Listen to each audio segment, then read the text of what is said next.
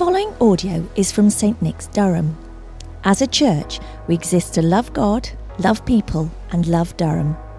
We hope that this sermon will serve you well as a supplement to your regular Bible reading, prayer and participation in your local church.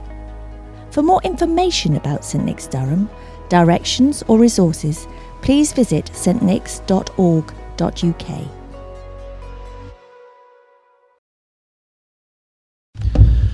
Praise the Lord, my sisters and brothers. This morning's reading is taken from Mark, chapter 1, verses 1 to 13, and this can be found on page 1002 of the Church Bibles. That's page 1002. The beginning of the good news about Jesus the Messiah, the Son of God, as it is written in Isaiah the prophet. I will send my messenger ahead of you, who will prepare your way, a voice of one calling in the wilderness. Prepare the way for the Lord, make straight paths for him. And so John the Baptist appeared in the wilderness, preaching a baptism of repentance for the forgiveness of sins. The whole Judean countryside and all the people of Jerusalem went out to him. Confessing their sins, they were baptized by him in the river Jordan. John wore clothing made of camel's hair, with a leather belt round his waist, and he ate locusts and wild honey. And this was his message. After me comes the one more powerful than I, the straps of whose sandals I am not worthy to stoop down and untie. I baptize you with water, but he will baptize you with the Holy Spirit. At that time Jesus came from Nazareth in Galilee and was baptized by John in the river Jordan. Just as Jesus was coming up out of the water, he saw heaven being torn open and the Spirit descending on him like a dove. And a voice came from heaven, "You are my Son, whom I love. With you I am well pleased." At once the Spirit sent him out into the wilderness, and he was in the wilderness for 40 days, being tempted by Satan. He was with the wild animals, and angels attended him. This is the word of the Lord. Thanks be to God. Let's pray together. Father, on this Sunday, the beginning of a new year, and the very end of the celebrations of Christmas, we pray that you would speak to us through your word and renew us by your Spirit. Amen. A new year comes, as they always do, and no one actually knows what it will bring. We don't actually know whether we will be here to see the end of it. Fireworks, as I watched when the new year came in, fireworks by the Thames produced an atmosphere of celebration and hope. But at the same time, and in tension with it, fire in Australia reminds us that for many people the unimaginable has happened within the last few weeks, and the new year looks threatening. The newspapers on January the 1st, my newspaper, told us that there is a wave of optimism sweeping across the UK. Good. But there's a feeling that things might be different from now on. But in the same paper, the police reported an extraordinary number of daft phone calls to the emergency 999 number. And one stuck in the mind, the way that it does when you read things. A woman complained to the police with considerable irritation, apparently, that the local fish and chip shop had sent her 3 saveloys with her chips when she only ordered 1. What did they think the police were going to do about this? But maybe 2020 will be the year when everyone behaves sensibly. Maybe it won't. The story of Jesus' baptism is absolutely right for this Sunday, because it is about a new start. By the Jordan, which is a scruffy little stream with a great history behind it, there is a movement of God's Spirit. And John the Baptist begins to summon the whole nation to turn back to God. And people flock in hundreds to the Jordan because they sense that the time has come for a change. The Message translation says, the real action starts now. As often the Message translation puts its finger right on the essence of it. Now is God's moment.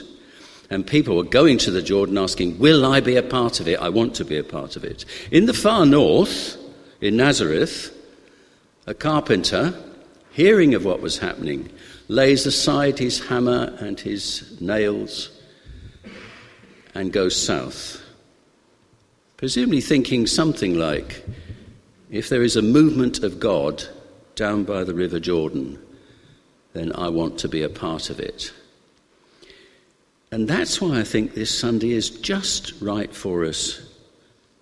Our situation might be something like the people who went to the Jordan, and particularly the carpenter Jesus who went. God calling us on this first Sunday of the new year to look for a new beginning. That's why when Peter and I were planning the services for the Sundays between now and Easter, it seemed right to begin with a service where we come with open hearts and minds to God and ask him to anoint us with his power. And the service, as it goes on, assumes that we're open to this, that we can believe that things can be different, that the moment when God touches your life again can come now, in this time.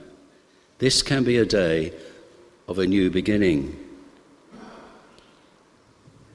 If we don't believe that, then tomorrow will probably be like yesterday, and 2020 might as well be one of yesterday's years. Something struck me as we were beginning the service, and I just offer it as a reason for why this Sunday might be just a Sunday for many people. Do we light the Advent candles? Well, they are Advent candles, but they're also Epiphany candles. They're also just after Christmas candles, and we are just within the 12 days of Christmas. So of course we light them. And at the centre, the Lord Jesus, which he didn't do for the first 3 weeks of Advent, or not the candle didn't, the Lord Jesus burns brightly at the very centre and is surrounded by witnesses. And then, irritatingly, the way things are, Peter had 4 goes at lighting one of the candles and it wouldn't light. And I just thought, how full of symbolism the Church of England is, all right? Because here is Christ burning at the centre of things. The light is not put out by the darkness and surrounded by a cloud of witnesses, one of which is standing coated in wax and not burning. And I just leave it. Is anybody here that one? Because this Sunday, I think, is for you. It's great for the others who are burning as well. The Sunday is for them too. But you may have come out of duty and thinking, oh golly, it's anointing this morning. I don't think I'll go. But the candle that stands so straight at the back and does not burn is the candle that God wants to touch. Come down, O love divine, we've said, and there let it freely burn. And that's why I feel this Sunday is absolutely right when we look at what happened to Jesus by the Jordan. So very quickly, I want to say, what do we expect? What can we hope will happen? What does the Bible invite us to think will happen? And I'll pick out 3 things that happened to Jesus. And because Jesus is our forerunner and our model, our brother, says Hebrews, these 3 things that happened to Jesus are offered this morning, I think, to happen to us. First, God will help us to see things his way. Jesus went down into the water of the Jordan and was baptized by John. And as he came out of the water, he saw the heavens torn open. And this is part of the gift that we could pray for at our anointing. God gives us a new way of looking at the world, a new way of looking at people, a new way of looking at ourselves, God's way. The heavens, which have been shut up for 400 years in terms of prophecy, suddenly ripped apart. And Jesus saw the world as God sees it. Jesus saw things. He will from now on see into the heart of men and women. He will see with spiritual insight, seeing the things that are not obvious. He will know what is in the human heart. He will look at crowds later in the Gospels and see that they are like sheep without a shepherd. He will look around him and see that the fields are white to harvest. And he will say to his followers, let's pray for labourers to work on the harvest. You see what's going on here? As God anoints Jesus, so Jesus starts to see reality as the Father sees it. The first gift of the anointing might be for you, that you would see things with God's eyes. The world transformed because the heavens suddenly open and there's a window into the way God sees people, God sees the world. The second thing is that God will assure us of his love. This is the second part of the gift of anointing. Pray for this. Jesus saw the heavens, but he also heard the voice. And God the Father spoke to him, and they are words of love and acceptance. You are my son. This is a word of intimacy. I acknowledge you as someone special to me, says God. And there's more. With you I am well pleased, says God. Better translation, I delight in you. When God looks at Jesus, he sees someone whom he loves.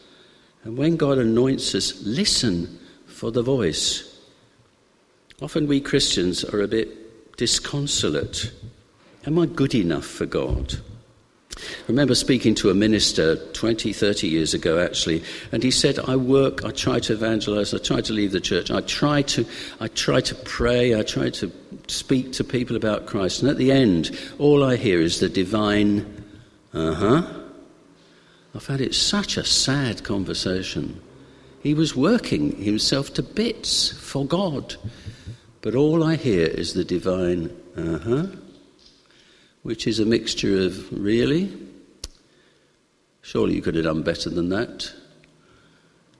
That's not what Jesus hears, and not what God wants us to hear. The gift of God is acceptance. I delight in you. I remember a friend of mine talking about his children making breakfast for him on Father's Day. On Father's Day, he didn't get out of bed. The children got up and they said, we're making breakfast for you, Dad. And he said, frankly, the breakfast was a total shambles. He said there was so much burnt toast, it was absolutely inedible, and lukewarm, practically cold tea. And then he said to me, but I didn't see the breakfast. I was overwhelmed with love for my kids. And the breakfast became, what was a burnt offering? The breakfast became a precious gift. And I guess for some of us, like the candle at the back, what we need most of all is to come to church and hear God saying, as you are anointed, you are my beloved son, you are my beloved daughter, and I delight in you. And the third thing that happened to Jesus, and I pray can happen to us, is that God will renew us by his Spirit. As Jesus came up from the water, so the Spirit of God came upon him. And this is the third gift of anointing. Now, if you're a Christian, you have the Holy Spirit. The Holy Spirit dwells in you. Paul tells us that. But we still need regularly to be renewed, made new and fresh again by the Spirit, to be empowered by the Spirit, especially when God has some new task for us to do. At the beginning of the new year, some of you might be feeling, oh golly, I'm just tired and worn out, and it's only January the 5th. And it always strikes me when you look at the diary, you know the new diary, you get the new diary, and every page is blank. You haven't written on anything yet. And do you ever feel, yeah, whatever? Most of the things will be the same as I wrote last year. And God says, no, I want to renew you. by my Spirit. Bishop John Pritchard speaks of Spirit-filled Christians who are starting to leak. The first time I read it, I just burst out laughing. It's meant to be funny. It is funny. But boy, it's got a truth as well. It hits the nail on the head, doesn't it? So come for anointing and ask that in the moment of that physical anointing, the oil you feel and the voice you hear, the prayer, pray that also you will receive a spiritual blessing, that the energy of the Spirit would come on you afresh. We just note that the first effect of the coming of the Spirit to Jesus was he was driven into a solitary place and experienced a time of testing. Fine, but the story goes on for another 16 chapters. And after that, in the power of the Spirit, Jesus experienced a time of fruitfulness, of service, a time of power. And the Spirit brings us the wonderful gift of being your true self in the presence of God, being centered on God, having direction and purpose, which is the call of God. The Spirit is energy for ministry, for service, for growth, growth in grace, growth in love, growth in joy. Now, these are some of the things, I think, which we can expect and which we can hope for as we come, as I hope you will, for prayer. A short prayer, but full of the things that the passage speaks about, and a symbolic anointing of oil. But we pray that God will help us to see things as he sees them, that God will assure us of his love for us, beloved children, and God will renew us by his Spirit. Let's pray for that, and let's expect it to happen. Amen.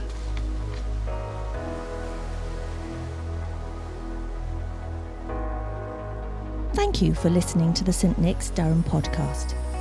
If you would like to hear more sermons and teaching like this, then subscribe wherever you get your podcasts. For more information about St Nick's, visit our website at stnicks.org.uk.